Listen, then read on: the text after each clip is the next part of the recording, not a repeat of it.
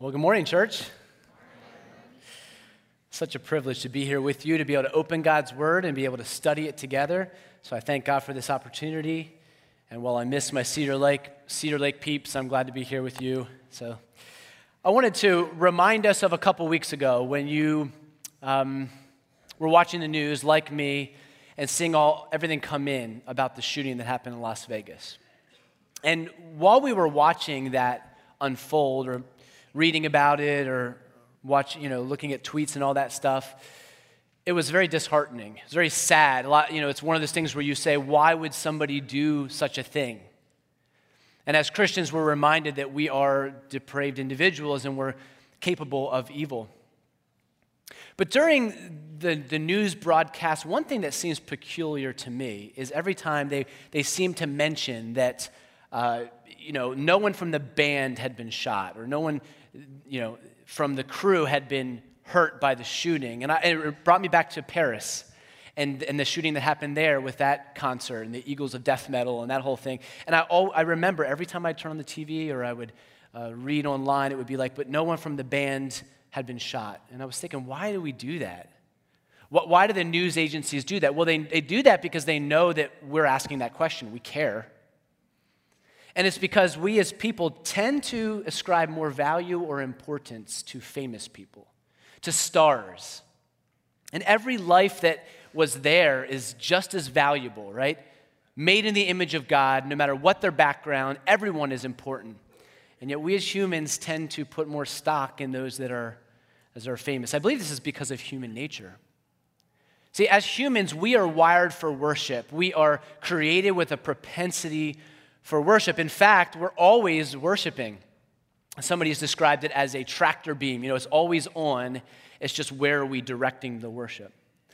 And if we're not worshiping the one true God, the Creator God, then we're going to worship something or someone else. That is our tendency. And so we as human beings have a propensity to worship people. And John Calvin, he said this famous quote, "Our hearts are a perpetual idol factory." Maybe you've heard that before. And he was speaking about unbelievers when he wrote that. We as Christians, we as believers, we have a new nature. So you could say we have a new foreman at the idol factory. And yet, to be theologically accurate, our hearts are new. We've been made new, and our hearts aren't even an idol factory. We have the capacity to glorify God with our life. But if you're like me, you fall back into that job pretty easily, don't you? Of making idols and raising up things that steal glory from God. So functionally, Calvin's quote still applies to us believers today.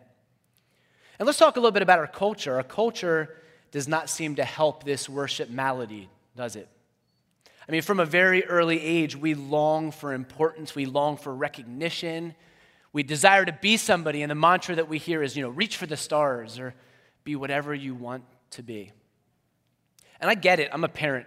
No one wants their kids to be losers. Okay? We all desire great things for our kids.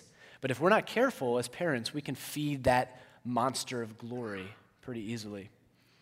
Consider just one arena where we see this monster rear its ugly head, the arena of sports.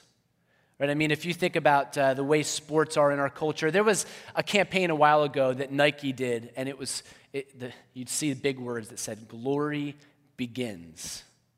And then if you read about it, it said this project begins with the simple idea that glory begins with you and Nike. That's a really bold statement, right? It's also a very clever marketing campaign, right? If you want glory, it begins with you and Nike. You know you have it in you, but Nike can help you get there. I was on the Indiana University website a few weeks back on the athletic page. Any Indiana University graduates here? There's got to be a couple, right? Okay. So I'm on their webpage. I'm looking at the athletic page, and I noticed it said this, and I'll read it to you, and you'll see it up here. It says, "Fight for the glory of old IU." And it says, Assembly Hall, Memorial Stadium, the Field House, Bill Armstrong Stadium. I've never seen these places, but I'm sure they exist. Okay. No matter which of the 13 IU athletics facilities you find yourself at, you'll feel the same fierce pride and undeniable sense of belonging. As a Hoosier, you already know you're part of something bigger than yourself. But when you show up to cheer on your team, you feel it at a far more visceral level. That's the power of IU athletics. Fight for the glory of old IU. Now, I'm new to all things Hoosier, but I believe that that's even in the fight song, if I'm not mistaken. Fight for the glory of old IU. And just off the screen, you can't see it here, but at the bottom of the webpage, there's this statement, the promise of something bigger than yourself.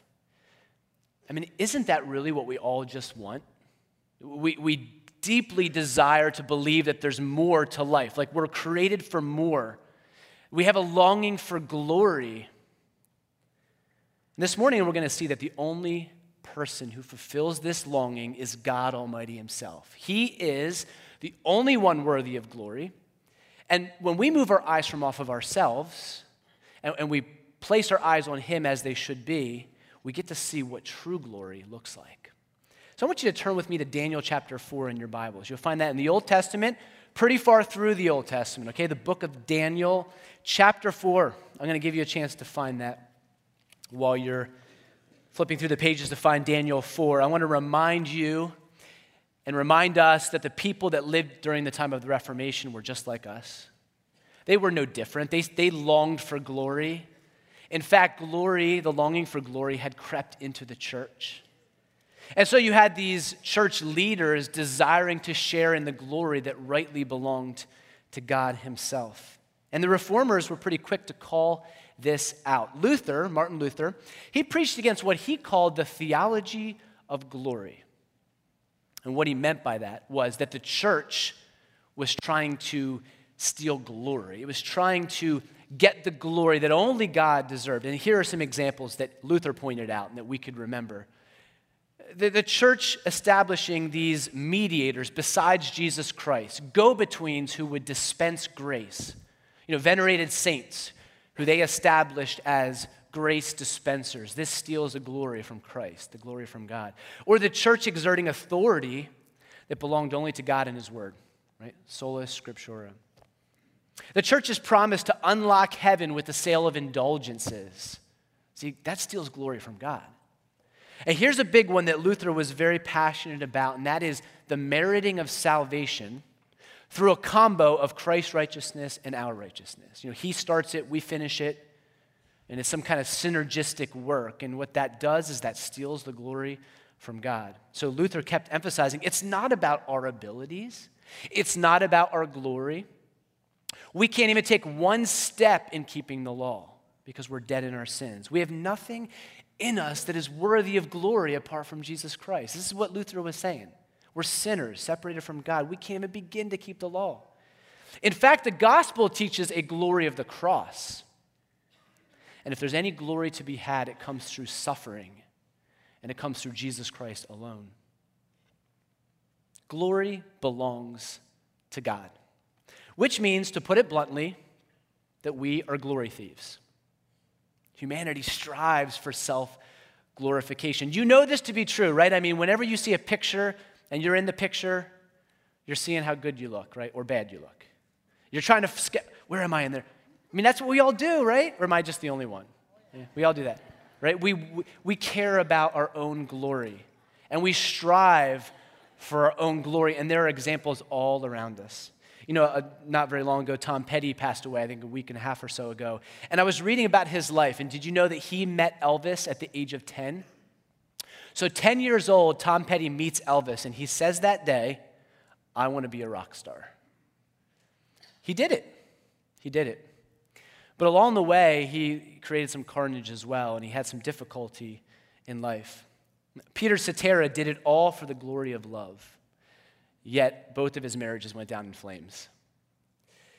And then there's Harvey Weinstein, right, a man that's only concerned with glorifying and pleasing himself, and yet he has disgraced himself. And here's the irony of it all, right? As we strive for glory, as we try to set ourselves and exalt ourselves higher than we should be, we end up becoming not more than we were designed to be, but less than we were designed to be. In our quest to glorify ourselves, we end up degrading ourselves. I want to look at the story of an ancient glory thief in Daniel chapter 4. And here we see a man striving for glory who ends up being degraded. So Daniel 4, we're talking about a king named Nebuchadnezzar. He was a king from 605 to 562 BC, and he served as a general during his father's reign. He was known to be, by all accounts, a brilliant military strategist, and he expanded the empire. He fortified Babylon. He beautified it, and in fact, he built what was called the Hanging Gardens, which became known as one of the 7 wonders of the ancient world. So here's a powerful man, and as you can imagine, somebody who's in prime position for self-glorification. Look with me at Daniel chapter 4, and I'm going to read verses 29 through 31. At the end of the 12 months, he, Nebuchadnezzar, was walking on the roof of the royal palace of Babylon. And the king answered and said, "Is not this great Babylon, which I have built by my mighty power, as a royal residence and for the glory of my majesty?" While the words were still in the king's mouth, there fell a voice from heaven, "O King Nebuchadnezzar, to you it is spoken, the kingdom has departed from you." And in my Bible, in verse 30, I underlined "I" and the word "my" both times, because Nebuchadnezzar's statements are quite narcissistic, aren't they? But Nebuchadnezzar wasn't wrong about the greatness of his kingdom. I mean, everything he says is accurate. He built the kingdom. He was powerful. And his words betray the idolatry of his heart when he says, "I did it all for the glory of my own majesty." And Nebuchadnezzar is just speaking out loud what a lot of people have in their hearts. Right? At least he's being honest about it. He's telling us, this is why I did it. And herein lies the problem. You know, you and I, we crave glory. We love when people notice us. And if we ever do get any glory, we eat it up like Pac-Man. We love when people take notice. That's why we as pastors can even struggle with being up here and sharing a sermon and wondering, what do people think about me right now? Because something inside of us desires this, and somehow we forget, that anything we ever have, any glory we ever get, is only because of the gracious hand of God. It's only because he has gifted us, he has given us what he has given us. We deserve none of it. Now, Nebuchadnezzar, he's in for a rude awakening here. And some of you guys know the story, right? Maybe you don't, but look at verse 33 with me. Verse 33 of Daniel 4. Immediately the word was fulfilled against Nebuchadnezzar. He was driven from among men, and he ate grass like an ox. And his body was wet with the dew of heaven, till his hair grew as long as eagle's feathers, and his nails were like bird's claws. It's not just that he loses the throne. I mean, that's huge. But God brings upon Nebuchadnezzar one of the most peculiar judgments that we find in Scripture. He becomes like an animal. I mean, can you imagine this? I remember as a kid, in my head, I had an image of this. I can't remember whether we had flannel graph pictures of this or not, but like an animal, right? I mean, this is crazy. This is the kind of stuff you see in the tabloids in the grocery store aisle, right? And if this happened today, you better believe there would be some meme which just over and over again had Nebuchadnezzar eating the grass, right? Looking like a fool. It would be posted all over social media. Because here we have this majestic king now debased, degraded to the point of animal status. I encourage you to read the rest of the story later today. It's fascinating, and there's a really beautiful ending in Daniel 4. But the point is this: left to his own devices, man tries to rob the glory away from God and enjoy it for himself. Romans 1:23 says, mankind exchanged the glory of the immortal God for idols, and that we worship the creature instead of the Creator. But here's where it starts to get good, and here's hopefully where the sermon takes a little turn. Because God knows this, because God knows that we are glory thieves, he has engineered salvation so that he gets all the glory and we get none. He knows the propensity of our hearts. He knows our proclivities. He knows that our hearts are idol factories, and he knows that we're glory thieves. And so God set it up. God engineered salvation in such a way that we can't take any credit. We can't glorify ourselves. He alone deserves the glory. I don't know if you've ever had a chance to stand in front of a great cathedral, maybe in Europe. I've seen some in Germany and other places around Europe. I snapped a picture of one in Prague, I believe it was, and you'll see it up on the screen here. But whenever you stand in front of a great cathedral and you look at it, what do your eyes do? Your eyes, you just kind of look up to the heavens. It's the very reason they designed them that way. And if you step into one of these cathedrals, it's the same thing. You're in there and you're reminded, I am smaller than I thought I was. The whole design there is so that we feel small and we're reminded that God is grand and God is glorious. And that's exactly what God did when he engineered salvation. When the blueprints of salvation were drafted by God, he designed it in such a way that we would see how small we are and how grand and how glorious he is. I mean, just think about the things we've been studying in this series, the Sola series. Grace alone. Unmerited favor. We don't deserve it. And it's not that our cup of righteousness just isn't full enough. It's bone dry. We're dead, as Pastor Steve preached on several weeks ago. And once we realize we bring nothing to the table, we can't help but glorify God alone and look up and say, thank you, God. Or how about Christ alone? Christ's sacrifice on the cross, it is sufficient payment for our sins. We could never pay. We're bankrupt, spiritually speaking, but God, he's wealthy beyond imagination. And so his righteousness in our account, his wealth for our poverty, we sang about this. He stood in our place. Surely God deserves the glory, not us, right? And so we look up and we glorify him. Or faith alone. Some will say, well, I believed. That was my part. I believed. Yes, you are right. But if we read Ephesians 2, 8, and 9, as we did several weeks back, we see the text say, even our faith was not our own doing. It is the gift of God, not a result of works, lest any man should boast. We can't boast. We cannot take any credit for it because we say, God, even my faith, even the decision for me when I was 4 years old to trust in Christ, even that came not because I was a particularly brilliant 4-year-old, but because God, by his sovereign, merciful hand, reached into my heart and awakened it. And so we look up and we say, thank you, God. During the Reformation, here's something I want you to understand. There was an uncovering of the glory of God. As we talk about the glory of God and how these solas point to God's glory, it was as if in that time there were these clouds that covered the pure gospel of Christ. And so you can see from the illustration that I have here, I've just sketched a few things down. I believe I have it, where it shows the various things that the church had set up, which, kind of got in the way. You got church authority and pope and councils. You have theology about human goodness and infused righteousness, a spark of divinity in the human kind. You have Christ's work plus our work. You have the saints, and you have Mariology, and you have faith plus works, synergism. And see, all of this had clouded the gospel. All of this had brought a darkness upon the people. The religious trappings had veiled Christ. A couple weeks ago, there was a particularly overcast day, and I remember it because my kid said, I don't want to get up. I don't want to go to school.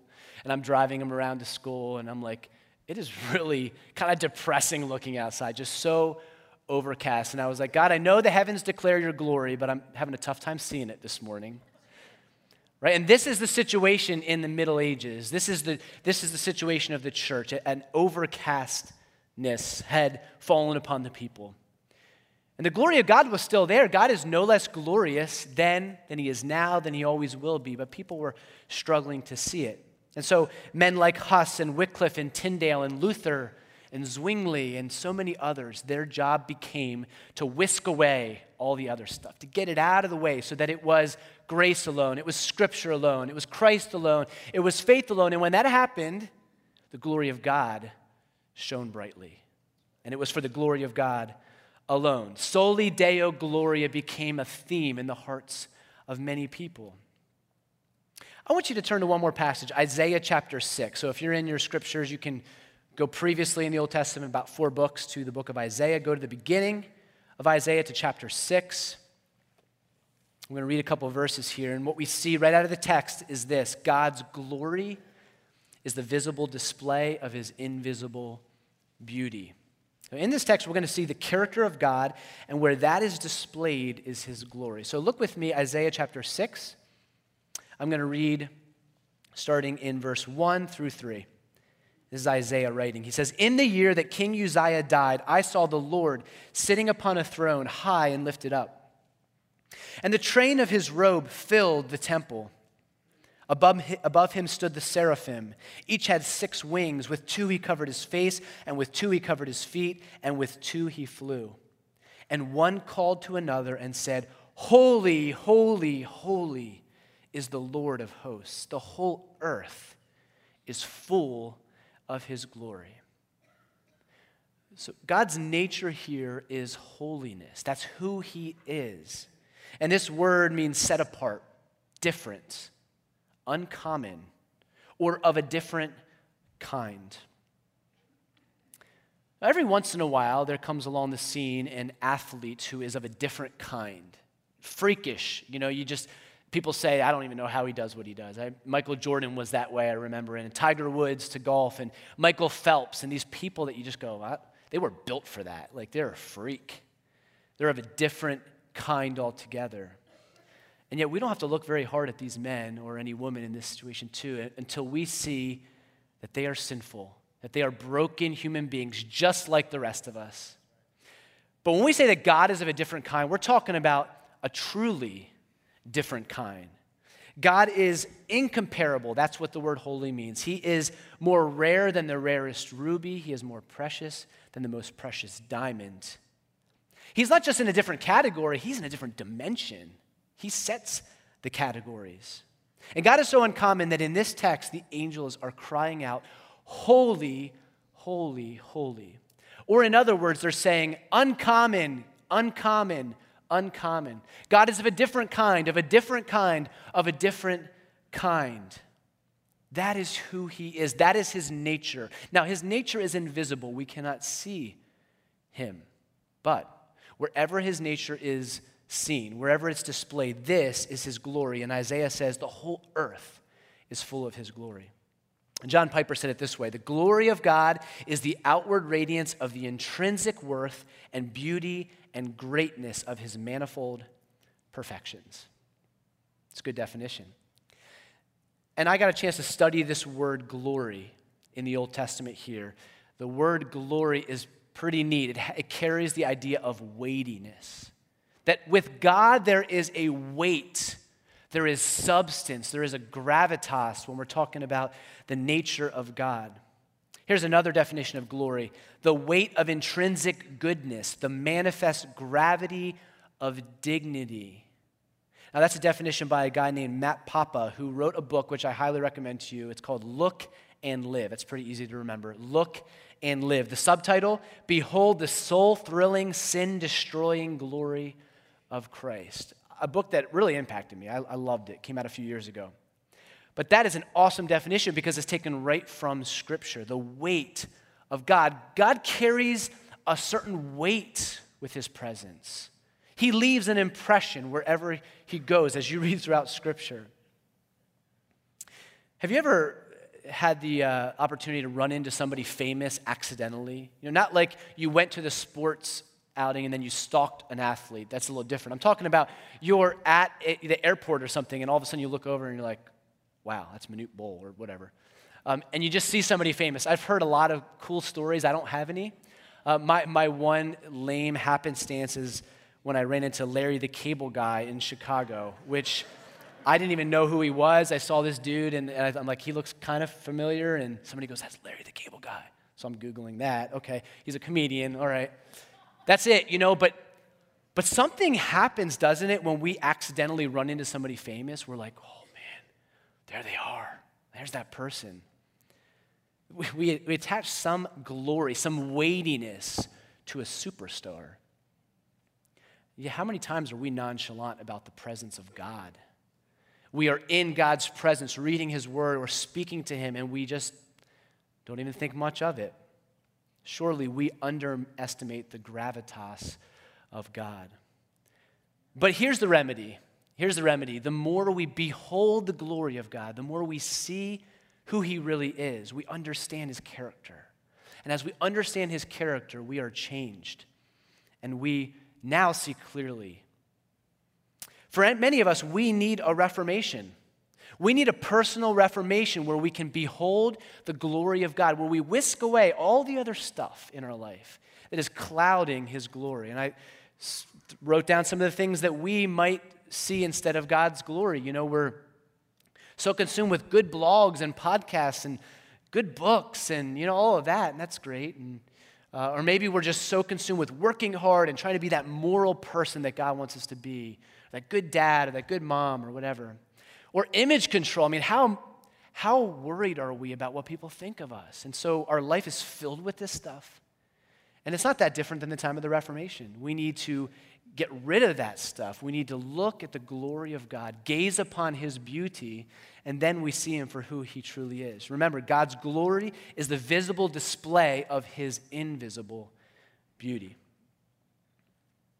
We need to spend less time thinking about ourselves and more time basking in the glory of Christ. Now, here's an unfortunate thing that I have to mention before we finish up this morning, and that is this, that not everyone who beholds the glory of God likes it. In fact, in our natural man, the way we are apart from Christ, we actually recoil from the glory of God. When we see the beauty of God, when we see him in his glory, we don't want to see it anymore. It makes us feel uncomfortable. Here's what happens as we are whisked away, as all the stuff about us is moved out of the way and we see God alone, it's actually kind of painful. Right? As we start to realize it's not about me, it's about God, it's about Jesus Christ alone, that hurts because we like ourselves, and so it's something that we recoil from. I remember a student in my last youth group, and I'll never forget this conversation that I had with him. We were driving in the car, and we were talking about the gospel once again. This was a young man who had grown up in the church who I thought was a believer until he became a teenager and started to struggle. And he said to me, he said, Pastor Mark, I just really don't like the idea of me being born broken, like fundamentally flawed as a sinner. I don't like that. I reject that. That is not the way I want to think about myself. Well, we all feel that way. In fact, the student wasn't that different from Martin Luther, who before he became a believer said, I hated the righteousness of God. He said, when I saw that word, the righteousness of God, you can read about this, Martin Luther says, I hated it. Now, Luther didn't have a problem believing he was a sinner. In fact, he obsessed about being a sinner. But when he saw the righteousness of God, or he read about the righteousness of God in the scriptures, he hated it because what happened was it highlighted the purity of God and it highlighted his sinfulness. And so the human kind recoils from this viewing the glory of God. The truth of the matter is that we are sinners, unable to behold the glory of God. It's like when you were a kid, and they told you, don't look at the sun. And so you were like, well, what's so awesome about the sun? I better look at the sun. And so you try to look at the sun, and all of a sudden your eyeballs are like melting, right? Solar eclipse or not, looking at the sun hurts because the sun is incredibly bright. It's so bright that our eyes cannot handle it. And it's the same way with the glory of God. He is so beautiful and so pure and so glorious that if we are to look at the glory of God in ourselves, in our sin, it'll just disintegrate us. Back to Isaiah 6, let's look at how Isaiah responds to the glory of God. How does Isaiah respond? Well, look at verse 4 and 5 with me. And the foundations of the thresholds shook at the voice of him who called, and the house was filled with smoke. And I said, woe is me, for I am lost. I'm a man of unclean lips, and I dwell in the midst of a people of unclean lips, for my eyes have seen the King, the Lord of hosts. I don't think I have verse 6 on the screen, but I want to read that for you too, because here's what God did. Then one of the seraphim flew to me, having in his hand a burning coal that he had taken with tongs from the altar, and he touched my mouth. And he said, behold, this has touched your lips. Your guilt is taken away, and your sin is atoned for. When Isaiah sees the glory of God, he is undone. He realizes, I am a sinful individual. I can't even stand in your presence, God, unless you come and you minister to me and you forgive me. And if you were to do a study of the glory of God in the Old Testament, you're going to see the pillar of fire and the cloud of smoke that accompanied the Israelites. You remember that? And it was called the glory of God, and it would travel along with them, and at times it would encompass them and it would protect them. And it was the presence of God, the glory of God. But then there are other times in which it would box them out, and it would keep them from God's presence, and it would actually bring judgment on them. And the same thing happens with the tabernacle and the temple, right? The glory of God is there. But as we read in the Old Testament, there is a longing. There's something there must be more than this, because there's always this barrier between man, between God's glory and humankind. And so we feel inside of ourselves as we read the Old Testament a longing for more, a disappointment. Like, yes, God is awe-inspiring and God is glorious, but something just isn't right. Enter Jesus Christ, right? The most beautiful display of glory that there ever has been. And you want to talk about famous? Jesus is the famous one. With the incarnation of Jesus, God's glory is revealed like never before. And there's an awesome passage in Hebrews 1:3. It says this: He, Jesus, is the radiance of the glory of God and the exact imprint of his nature. And he upholds the universe by the word of his power. After making purification for sins, he sat down at the right hand of the majesty on high. But he is the radiance of the glory of God. That's who Jesus is. He is the radiance, the display of God's glory. Christ, he's the fulfillment of the entire Old Testament. He is the true temple, right? He is the tabernacling of God's glory with humankind. Majesty meets humility. Take note, though, of what Martin Luther said. He said this: It is not sufficient for anyone, and it does him no good to recognize God in his glory and majesty unless he recognizes him in the humiliation and the shame of the cross. Jesus revealed God's glory in a very peculiar way, right? I mean, he's born in a manger. He is a human being, which Scripture says he's in the likeness of sinful flesh. Now, he had no sin in him, but he's born as a human, and he suffered on that cross. And so Jesus, he bridges that gap between the glory of God and humans. He made a way where there was no way, so that mankind could behold the glory of God without being incinerated. And this, my friends, is good news for sinful people. Right? This is really good news, because you and I, we can't ascend to the glory of God. Every man falls short of the glory of God. So God knew that, right? God descended to us, and he made a way, and he brought the glory of God to human beings. And so all we can do, literally all we can do, is to look up and say thank you, and turn our eyes up to God and give him full glory. We deserve none of it. Glory belongs to God.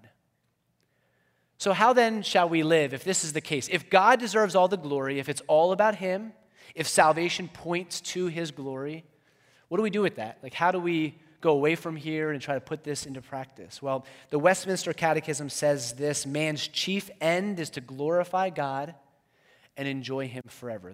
The main reason we're here on earth is to glorify God and enjoy him forever. 1 Corinthians 6, verse 19 and 20.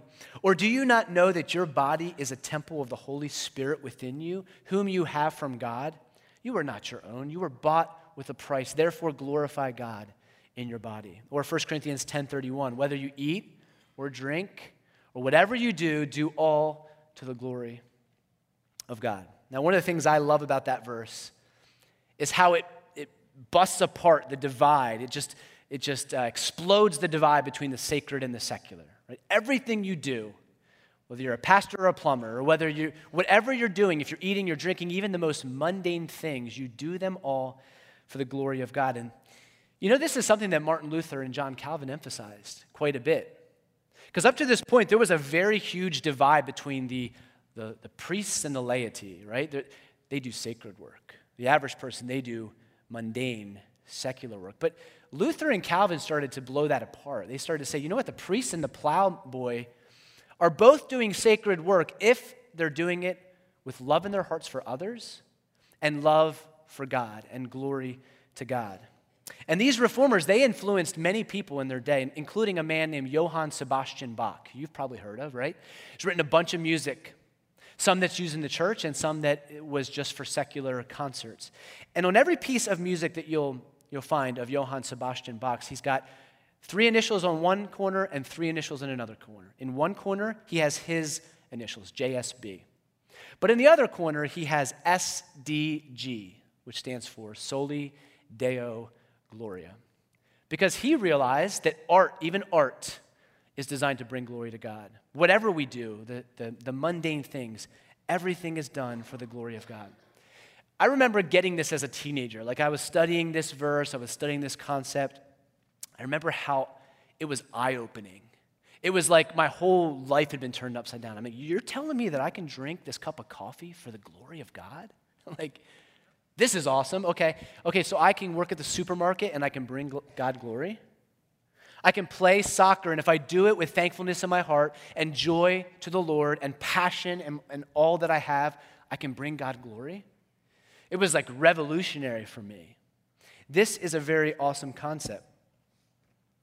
But as I was studying this text, as I was studying these passages for the sermon this morning, I was convicted of something as well. And I want to share that with you. I want to caution us a little bit from abusing 1 Corinthians 10:31. Here's what can happen. Sometimes we can do this. We can say, well, that means that I can do whatever I want in my life and kind of put a stamp of Soli Deo Gloria on it, and it's all worship, right? I just arrange my life how I want to, and my whole life is worship to God, right? Easy, done. You know? Sin is so insidious that even glorifying God can somehow be about us. It's not enough to just say, my whole life is worship to God. God deserves our whole heart. He deserves our full gaze, and he deserves all the glory. And in an attempt to make worship comprehensive, we could make it common. We could not be realizing how sacred God really is, how weighty he really is, how he deserves time from us that is uninterrupted, that is just focused on who he is. I mean, remember the way Isaiah responds here. He's undone. And do we ever have any time in which we're just undone before God? Where we gaze at the beauty of the Lord and that's all we do. We do nothing else. We don't try to multitask. I mean, I love all the technology we have and all the ways I can listen to the Bible while I'm driving my car and all that stuff, and it's all good. But rather than multitasking, when do we just spend time poring over this word and meditating on it, or taking some time to just talk to God, to lift our request to him? Have we become so busy doing things for the glory of God that we've forgotten the God of glory? And we forget who he is, that we haven't been in his presence? C.S. Lewis said this in The Great Divorce. He said, every poet and musician and artist, but for grace, is drawn away from the love of the thing he tells to the love of the telling. What he meant by that was you can become drawn away from the love of God, love for God, to just enjoying telling about him, talking about him. Ministry could do this. Like we could become so in love with ministry that we forget who it's about. We forget the God of that ministry. When you look at Isaiah and the way he is commissioned here in Isaiah 6, I mean, he is getting ready to go do ministry, and hard ministry at that. And God tells him, no one's going to listen. Everyone's going to reject you and reject me. But he's being commissioned, and what does God do in the very beginning of his commission? He shows him his glory. And he is able to bask in that glory. And I believe that this will happen for us. If we spend time in awe of God, we will then go and we will do all things for God's glory. It won't just be a stamp on our lives. Yeah, everything I do is worship. I'm a worshiper. That's what I do. No, we'll actually be so in awe of who God is that it will fuel what we do. That we will share Christ with our neighbor because Jesus is worth it. Not just because they're going to die and go to hell. Yes, that is very true if they do not accept Christ. But because Jesus is worth it. And we'll go to work and we'll do our work the best that we can. Why? Because Jesus is worth it, and it will transform our life. We will try to kill sin because we've seen how glorious God is, And we don't want that anymore. We recognize it as a glory thief. And we say, no, God, you are far more glorious. Jesus, you are far more beautiful than fill in the blank. See, we have to have this reformation happen. And in order for that to happen, we have to see God and we need to see him in his glory. That's going to take some effort on our part because we live in an age of distraction more than any other time that there ever has been. I mean, how many notifications have you probably gotten while you've been sitting in here? Don't look, okay? Do not do it. But you have emails that have come in and texts that have come in and somebody probably mentioned you on some social network. I don't know. And so we have to really work hard at this. We're going to have to carve out time where we say, God, this is just for you. I'm just going to talk with you. I'm just going to read your word. I'm not going to do anything else. It's going to be a battle, but he's worth it. He's worth it, and what we find is that when we see him for who he is, now we can do the rest of our day the right way, with proper motivations, not so that we are recognized, but so that he receives glory. Just think about this for a second. Uninterrupted time with God, where it's just us and God, whether it's reading the word, whether it's praying. In the world's eyes, it's largely unproductive, right? Prayer, how unproductive is that when it comes to your job, to whatever it is, at least in man's eyes? That should show us that Soli Deo Gloria is not about us, it's about him. It's just about him, and that's it. Now, of course, we understand that it is highly profitable because it revolutionizes the way we see things, and it changes us. And spiritually, there could be very little more important than prayer, right? Than reading the Word of God. It is the most important thing. But we struggle so much to do it because we're so consumed with everything else. So it is all for him. We exist for the glory of God. As amazing as family is, it exists for the glory of God. As amazing as marital intimacy is, it exists for the glory of God. As amazing as filet mignon and espresso are, they all exist for the glory of God. And there's a real beauty, isn't there, in realizing that all of these things, all of these pleasures, all of these beauties were actually made as a means to an end. They're not an end in themselves. You know, you don't drink that cup of coffee or whatever it is. You don't do that just for the sake of experiencing it. The design of them is that when your taste buds are awakened, you say, God, you are amazing. You have created the human body in an amazing way. You have allowed farmers to plant this crop and shade-grown trees and all, whatever. I mean, you're able to really see God and all that he's doing. And I think of Psalm 115. I close with this verse. It says this in Psalm 115:1, not to us, O Lord, not to us, but to your name be glory, for the sake of your steadfast love and your faithfulness. This must be true, and this must be a mantra for our own personal lives, and it has to be true for Bethel Church. It's not about us. It's not about the pastors. It's not about the leaders here. It's not about our fame or renown in Northwest Indiana. It's about Christ's fame and renown in Northwest Indiana. A couple weeks ago, Abraham was here. He's a missionary to India, and if you were here and you heard him, the best part about his presentation, I think, is when he just got really loud. He was like, for the glory of God! Right? Not for us, and he just kept doing that. And I was in the commons of Cedar Lake, and I was hearing him, and I was like, yeah, that's right, Abraham.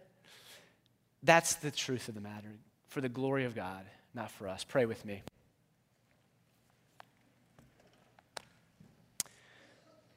Oh, Father God, may we tremble in your presence.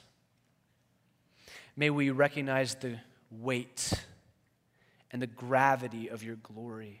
God, we are far too flippant in your presence. And Lord, I just pray that you would convict each of us, myself included, to stop and to be present with you and to bask in your glory. Lord, it doesn't seem that productive for what we need to accomplish on our task list. And yet, God, it is the most productive thing we could ever be engaged in, worship of you, uninterrupted worship.